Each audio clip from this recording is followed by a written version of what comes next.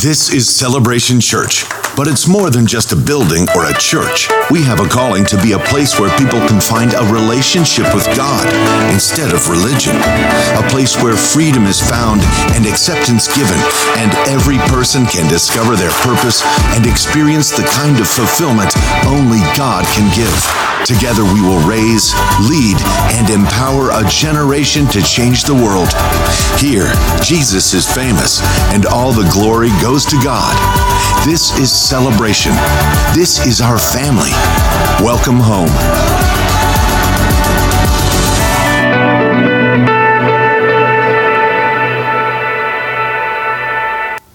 Hola, celebration de Manzanillo, Mexico. Whatever. Pastor Mark here, along with Bishop Ed. We are in Manzanillo, Mexico. Sí. Taking a week off for a little vacation time, a little winter vacation. We do this every 60 years or so. We renew our brotherly love. Every 60 years. We should do it more often, actually. Probably that's pretty bad, every 60 years. Bad. So we'll try to work that out. This is the last day of Christmastide, by the way, so still Merry Christmas, 12th day. Oh, is that right? The 12th day of Christmas? Yeah. Oh, woo. I don't know these things, but he does. Anyway, we're so glad to be here, down here. Pastor Phil is down here with us as well. We would show him, but he's walking around without a shirt, and the whiteness of his skin would blind the camera, because he's not like his father or his uncle. La Flama Blanca. too much of his mother in him. But anyway, just want to say hi to you guys and encourage you this morning. Also want to say hi to our Appleton campus. They're celebrating their 10th year anniversary. Congratulations. We're fabulous. For you. Woo! 10 years, baby. Got to hand it to us. We stick with it. I'll tell you that. So anyway, blessings to you guys. This morning, our very lovely Miss Becky, who is our campus director in Green Bay, is going to be bringing the message. Yes, don't mess it up, Becky. No pressure. Anyway, we love you guys. God bless you. We'll see you all next week. And let's give a big, warm celebration welcome to Miss Becky Schomer. Don't screw it up. That's what Bishop Ed says to me every time I have the opportunity to share with all of you. Just don't screw it up, Becky. Oh, good morning and welcome to our campuses in Appleton and Stevens Point. Would you all stand with me, please, as we recite the Apostles' Creed together? This is our statement of faith and what we believe as a church. We believe in God, the Father Almighty, the creator of heaven and earth.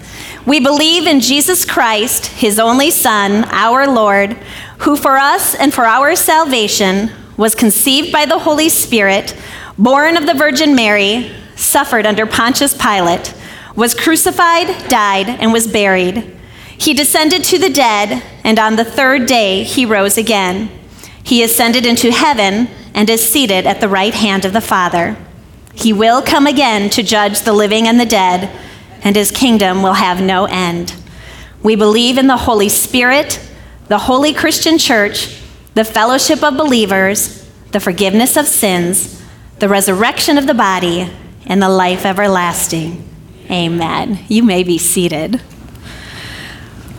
So as you see, Pastor Mark and Deanna have escaped to warmer climates for this week. We are delighted for them. The guys were joking before they left that they were going to try to find Three Amigos costumes so they could send us a video of them in their Three Amigos costumes, but I guess the sombreros were a little difficult to pack in their luggage or something like that. So I assume that they're just having a really great time, and that is certainly our hope for them. If you are new to Celebration Church, you may not actually be aware of this, but Pastor Mark, who is our lead pastor, also has this amazing marriage ministry called Laugh Your Way. He travels literally all over the world speaking to thousands and thousands of couples about marriage every year. And let me say this to you as our church. Laugh Your Way is a completely separate entity from the church, legally speaking. But there is no way that Pastor Mark could do what he does unless our church created the space in the margin for him to be able to do that. So I hope you know that those countless, and I do mean countless couples whose marriages have been strengthened because of the ministry of Laugh Your Way are a credit to you as well, Celebration Church. It really is a blessing that we're able to partner together with Lafouré in that respect, and we're just so grateful.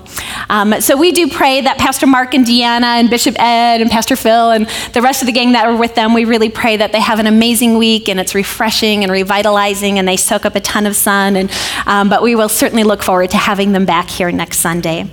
Pastor Mark had also mentioned that today marks the 10th anniversary of our Appleton campus, which really is incredible, 10 years.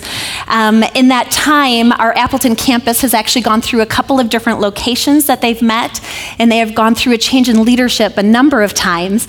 And in the past several months, you may or may not be aware of this, but they actually went through a change of both. And it's been hard for our Appleton families. But I want to let you know this. Our Appleton campus has some of the most faithful and faith-filled people that you would ever want to meet. So I had a scripture that just jumped off the pages to me when I was reading it yesterday because it really spoke to me of who that group, that part of Celebration Church really is. And it comes out of the book of Lamentations. And just before these particular verses, Jeremiah was kind of outlining some of his own struggles that he's going through. But then he says this, and to me, this has really just been the heart of our folks in Appleton. He says, "This I call to mind, and therefore I have hope. The steadfast love of the Lord never ceases. His mercies never come to an end. They are new every morning. Great is your faithfulness. The Lord is my portion, says my soul. Therefore I will hope in him." So to all of our Celebration Appleton families, we want you to know that we celebrate with you today and we honor your commitment to the Lord, and we just really hope and pray that you have a wonderful celebration after your service today as well. Yeah, you can give them another hand. They deserve it. So good. All right, so the portion of scripture that I want to share with you this morning comes out of the book of Ephesians in the first chapter. But before I read it, I do want to give you just a little bit of background about it. There is some dispute about the author, but generally speaking, the really smart, scholarly people do agree that it was the Apostle Paul who wrote it. And this book is actually a letter that was sent not only to the church in Ephesus, but it was meant to be circulated to a number of different churches. And Paul wrote this letter while he was in prison in Rome waiting for trial. So Paul, at the time that he wrote this, was experiencing some pretty severe hardships, and his liberties have just been taken away from him, and there's just a lot of uncertainty in his life. And it's important that we remember that in just a moment, okay? The other thing that I want you to know about this particular passage is I'm going to share with you just 11 verses of scripture today. And I won't read through them all at one time, but it is worth noting that when Paul wrote the words that we're going to read, in the original language, all 11 verses are one unbroken sentence. So they go on and they're just filled with all of these adjectival, that's quite a word, isn't it? Adjectival, I don't even know if that is a word. Anyway, all of these adjectival phrases that just help enrich or explain his initial point, okay? Now, Paul does this a great deal when he writes, so I just want to give you a little bit of a picture to help you understand this, because it may help you when you read other things that Paul has written, okay? So I want you to imagine, if you will, as Paul writes, that it's as though he's walking into a treasure chamber, and he starts to share with us what he sees. So if you can imagine, he walks into this room, and the first and most obvious things that he sees, we'll say for the sake of our example, is this beautiful, ornate, golden treasure chest, okay? So Paul begins to describe that to the people that he's writing to. But as he's looking at that, suddenly his attention is drawn down to the table that it sits upon, and he discovers that this table is just embellished with the most beautiful jewels. So he starts to talk about that, and then suddenly it's like there's this glistening happening in the corner of his eye, and his attention is drawn, and he noticed that there's a net of diamonds cast behind this treasure chest, and his eye goes from treasure to treasure to treasure to treasure, and each time he starts to describe them all into one terribly long sentence. Okay, but it helps us if we can think about this sometimes when you read Paul, because he really does feel like it's a bit of a run-on sentence. He truly has a gift to run on. But it's helpful if we can kind of keep this in mind that that's what is happening because he has so many different rich concepts that he wants to bring together, and they're all truly just interconnected. And that's why he just goes from one to the other because it's how he starts to see them unfolding. But we need to remember that all of them are meant to describe that initial treasure. Okay? And that's what we're going to experience as we go through these verses today in Ephesians. So let's jump into it. We're going to start in Ephesians chapter 1, verse 3. And here's what Paul writes. This is the real treasure, okay? He says, "Praise be to the God and Father of our Lord Jesus Christ, who has blessed us in the heavenly realms with every spiritual blessing in Christ." Okay, so let's back up for a second. Do you remember what I just told you that Paul's condition was at the time that he wrote this letter? Prisoner. Liberty stripped from him, awaiting trial. That's kind of a big deal. Can you remember the last time that you got a pebble stuck in your shoe?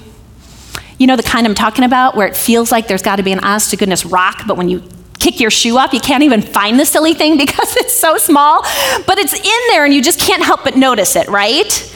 Well, I want you to hold on to that moment for a second in your imagination. And I'm going to ask you to now also imagine yourself enjoying one of your most favorite desserts. It could be fresh baked chocolate chip cookies that just came out of the oven. It could be a daiquiri ice cream cone from Baskin Robbins. That's what I'm imagining right now. Whatever it is, I want you to imagine that you are enjoying that thing, okay? But now I want you to put the two together. I want you to imagine that you are enjoying that very favorite dessert of yours while you are walking around with a pebble in your shoe. Where do you think your focus would be drawn to? The sad truth is, almost all of us in this room would be drawn to the pebble in our shoe. And that's a little bit how the obstacles or the struggles of our life can start to impact us. They start to rob us from seeing the blessings that are sitting right in front of us. But not so with Paul. He doesn't write this letter outlining the lack of justice in his life. Instead, he says, "Praise be to the God and Father of our Lord Jesus Christ, who has blessed us in the heavenly realms with every spiritual blessing in Christ." You see, Paul is a man who understood the riches of a life in Christ. And he's about to tell us about them, but there are just a few little gems that I want to pull out of this first verse before we do that. Because again, remember, this is the treasure, right? Okay, so I want us to look at that phrase that says, "in the heavenly realms." Now, it seems to imply when most people read that, they tend to think that it means that we have these blessings waiting for us in heaven for when we get there one day. But that's not actually what Paul is telling us. Because when we look at this verse, and he has said to us, "Praise be to the God and Father of our Lord Jesus Christ, who has blessed us." Notice the tense of the word. It is past tense. It's not that he will bless us when we get to heaven. He has blessed us. So you see, the secret to understanding this little phrase lies in that tiny little word, "in." So here's your word study for today, okay? That little word, in the Greek language, actually carries the idea or the notion, I guess, of from where something operates. Okay, so when that phrase is used, it isn't meant to imply that there are blessings waiting for us in heaven. Rather, the blessings that we've already received operate from or because of the heavenly realms. These are heavenly blessings, okay? And we're gonna see that in a moment, how true this really is, because at the end of the verse, we are told what kind of blessings they are. They are spiritual blessings. And did you notice, I know we read it quickly, but did you notice how many of them God said that we have received when we are in Christ? All of them. Every spiritual blessing has been given to us. Whoa, right? So aren't you dying to find out what they are? I was reading this and I was kind of like on the edge of my seat thinking, okay, Lord, show it to me. I want to see it. We should be, because if we are in Christ, we have received these things. They are already ours. Okay? Now remember, these next 10 verses we're going to walk through, this is like Paul now walking into that treasure room, the treasure chamber. So there's going to be richness upon richness upon richness, and we're going to read them, and they're going to sound like a run-on sentence a little bit, okay? But I want you to know that, that each of these concepts are very rich, and we can't honestly unpack them all, because if we did, each time we would take one, we would discover that there's new layers to it as we would pull the first one off.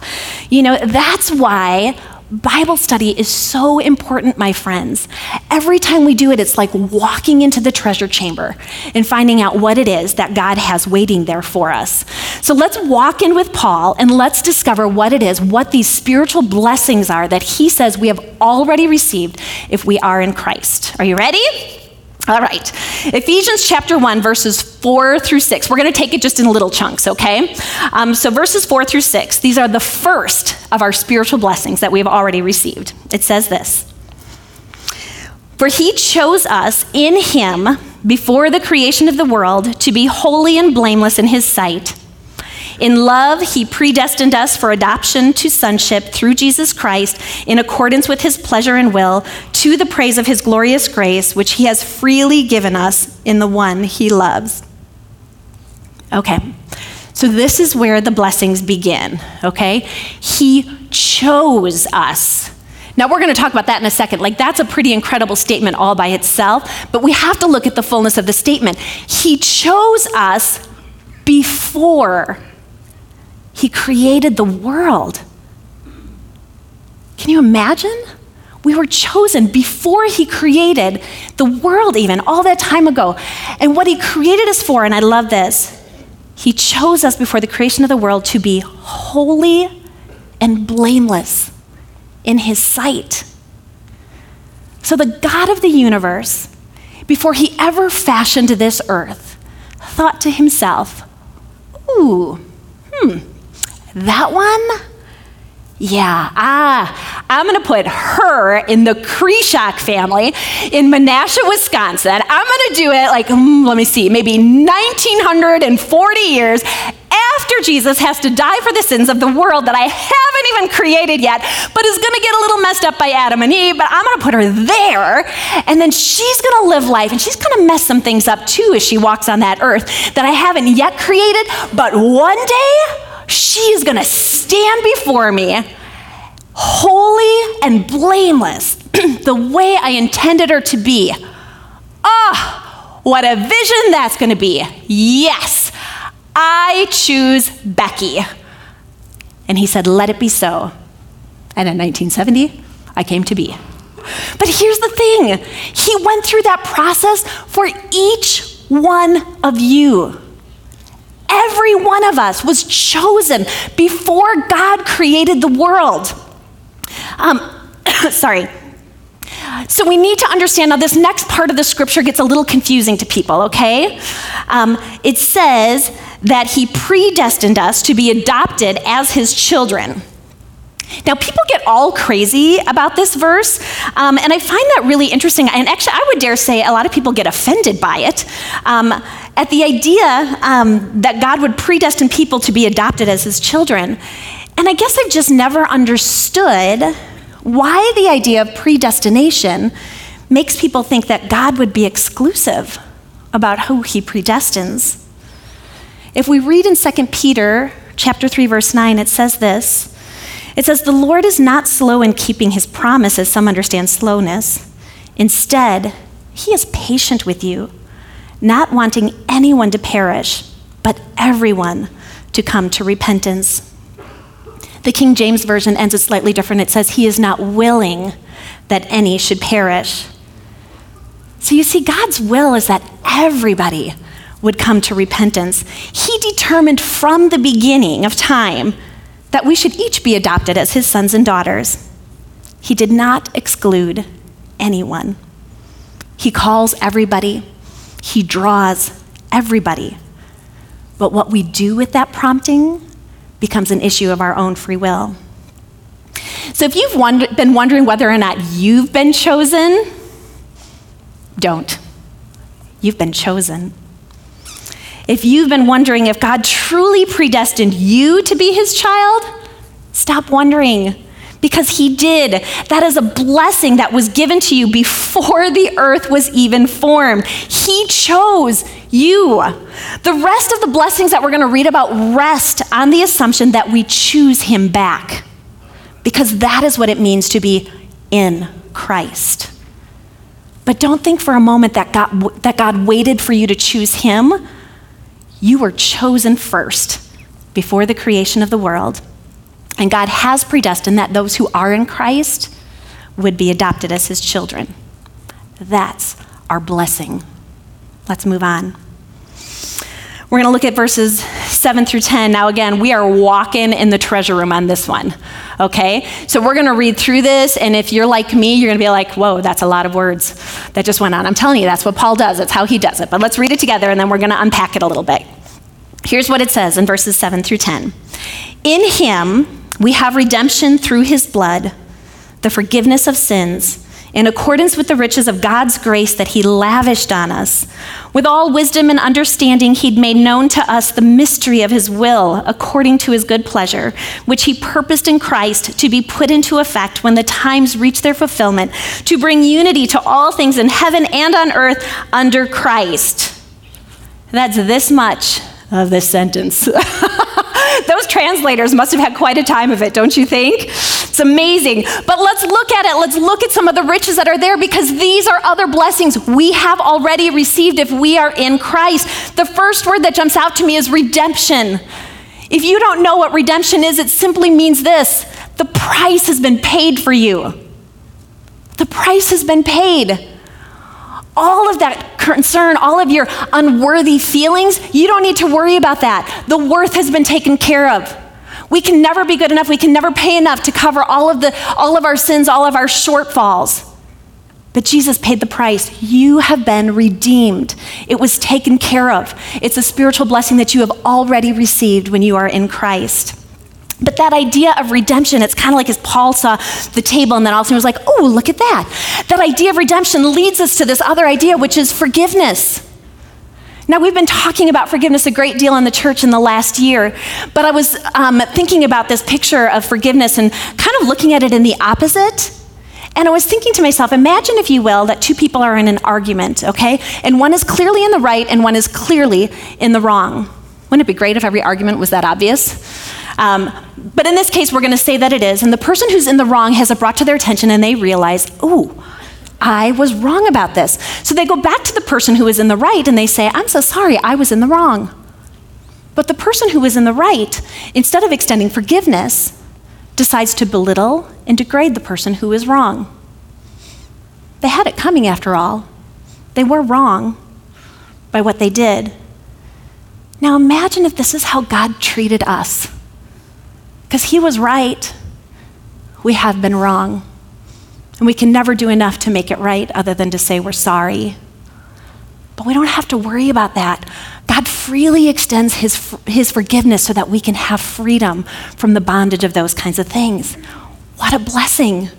And it has already been given to you. You don't need to keep working for it if you are in Christ. You don't have to keep striving for it. So then what I think is really cool, so we lead from redemption to, oh, this idea, that's right, it ties right into forgiveness. And then the scripture tells us that these are graces that are lavished on us. This word lavished is such a great word. In the original, it's perisio, and it's just a word that means more than enough, or something that is extremely rich. So Paul takes this moment and just lets us know that, hey, these are riches for you. They are extremely rich for you. And then from there we hear this really interesting phrase that probably brings a lot of questions to people about whether or not we've really received this one. And he says that he's been revealing the mystery of his will. I know so many of us are always trying to figure out what God's will is for our life, but if you look at the Bible, if we let the Bible define it for us, the book of Colossians tells us that this mystery that we now have had revealed to us is the Word of God in its fullness, which is really Jesus. Jesus became the fulfillment of God's Word. So that is a mystery that's been revealed to us. We've now been able to see what it is that God had intended through the gospel message of Christ. So in the New Testament, when we hear that word mystery, it's not meant to imply something that we can't understand, although don't get me wrong, there are plenty things about this Christian life that are beyond my understanding, that truly are meant to be mysteries. But the fullness of the gospel of what Jesus did for us is not one of them. Instead, when the New Testament uses the word mystery, usually what it's talking about is something that was once unknown, but has now been revealed. That's a blessing that we sit under as people who are in Christ. And then ultimately in all of those phrases, it leads to this other idea, this beautiful word, unity. Couldn't we all use a little bit more unity? And what God is saying is when you are living underneath of these blessings, when you are in Christ, you have all of this and you are one with this family that I've adopted you into. Sweet unity. These are all spiritual blessings, all things we already possess. And that's not all. Verses 11 through 14 spell out a whole lot more, okay? But I'm not gonna focus on all of them for you, because here's what I want you to do. I want you to walk into the treasure chamber. I want you to discover some of those things for yourself, or better yet, in a couple of weeks, we start new small groups here in the church. Find a group to walk into the treasure chamber with. You'll be so glad that you did. I'm focusing on 11 verses today, but there are thousands in the Bible, thousands of rich treasures that God has for us to understand and who we are. But I do need to share one more treasure out of this passage in Ephesians, and it comes from verse 13, where it says this: "And you also were included with Christ when you heard the message of truth, the gospel of your salvation. When you believed, you were marked in him with a seal, the promised Holy Spirit." You know, seals were historically used by kings and leaders when they would make decrees or laws, and they would put their seal on it as a sign that it could not be changed. We saw this in the book of Esther when they declared that the Jews were going to have to be eradicated, and so many other places in the scriptures as well. If you would really like to walk into a treasure room, I would encourage you, dig into the Holy Spirit. Find out what the Bible has to tell you about who the Holy Spirit is, what the Holy Spirit does, what is its role in the life of somebody who is in Christ. You will find such a treasure chest of things there. But what I want you to understand for the sake of this message today is that when we are sealed with the Holy Spirit, it means that these are permanent blessings for us. Not a single one of your spiritual blessings is in jeopardy of fading away.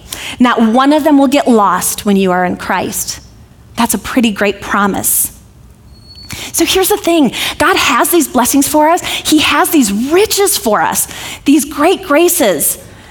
And Paul seemed to understand that and put them into practice in his life. I want to close with a quick story that's going to help you hopefully understand why it's important for us to understand these things and look at them and start to discover the riches that God has for us. It's a story about a Navajo Indian, so I'm just going to read it for you this morning. It goes like this. I remember years ago reading about an old Navajo Indian who had become rich because oil had been found on his property. He took all the money and put it in a bank. His banker became familiar with the habits of this old gentleman. Every once in a while, the Indian would show up at the bank and say to the banker, "Grass all gone, sheep all sick, water holes dry." The banker wouldn't say a word. Excuse me. He knew what needed to be done. He'd bring the old man inside and seat him in the vault. Then he'd bring out several bags of silver dollars, and he would say, "These are yours." The old man would spend about an hour in there looking at his money, stacking up the dollars and counting them. And then he would come out and he would say, "Grass, all green. Sheep, all well. Water holes, all full." You see, he was simply reviewing his resources. That's all. That's where encouragement is found. When you look at the resources, at the blessings, at the riches that are already yours. And that's a secret that Paul seems to have figured out as he was going through the life struggles. So when you find yourself praising God and thanking him for the spiritual blessings that you've received, even though you've got a pebble in your shoe, that's when you'll know that you have truly unearthed the treasure. And that is our goal, my friends, as people who are in Christ. Let's live that way. I'm going to invite our ushers to start preparing for communion this morning.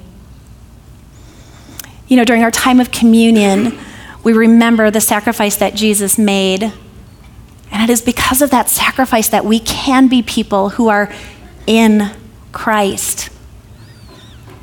Now, I'm willing to guess that today, when I was talking about the fact that you were chosen before the creation of the world, that God had a vision for you standing before him as blameless and holy, that there are some of you in this room that probably wrestled uncomfortably with that because the enemy has been filling your mind with doubt about it for so often and so long.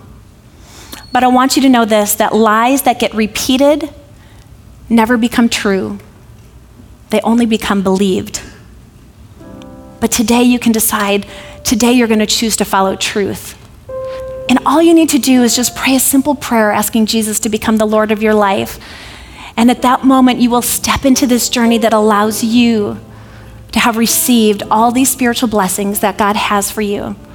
And it can make a beautiful difference for your life. So I'm going to invite everybody in the room to pray with me this morning as we say this prayer. But if it's true for you and you mean it from the bottom of your heart, we just want you to know that today you can start on this new path with Christ. Repeat after me. Dear Jesus, I believe you are the Son of God and that you loved me so much that you went to the cross and you took my punishment. God raised you from the dead, and I ask you now to come into my life. Forgive me of my sins. I surrender my life to you. I choose a life in Christ. Amen.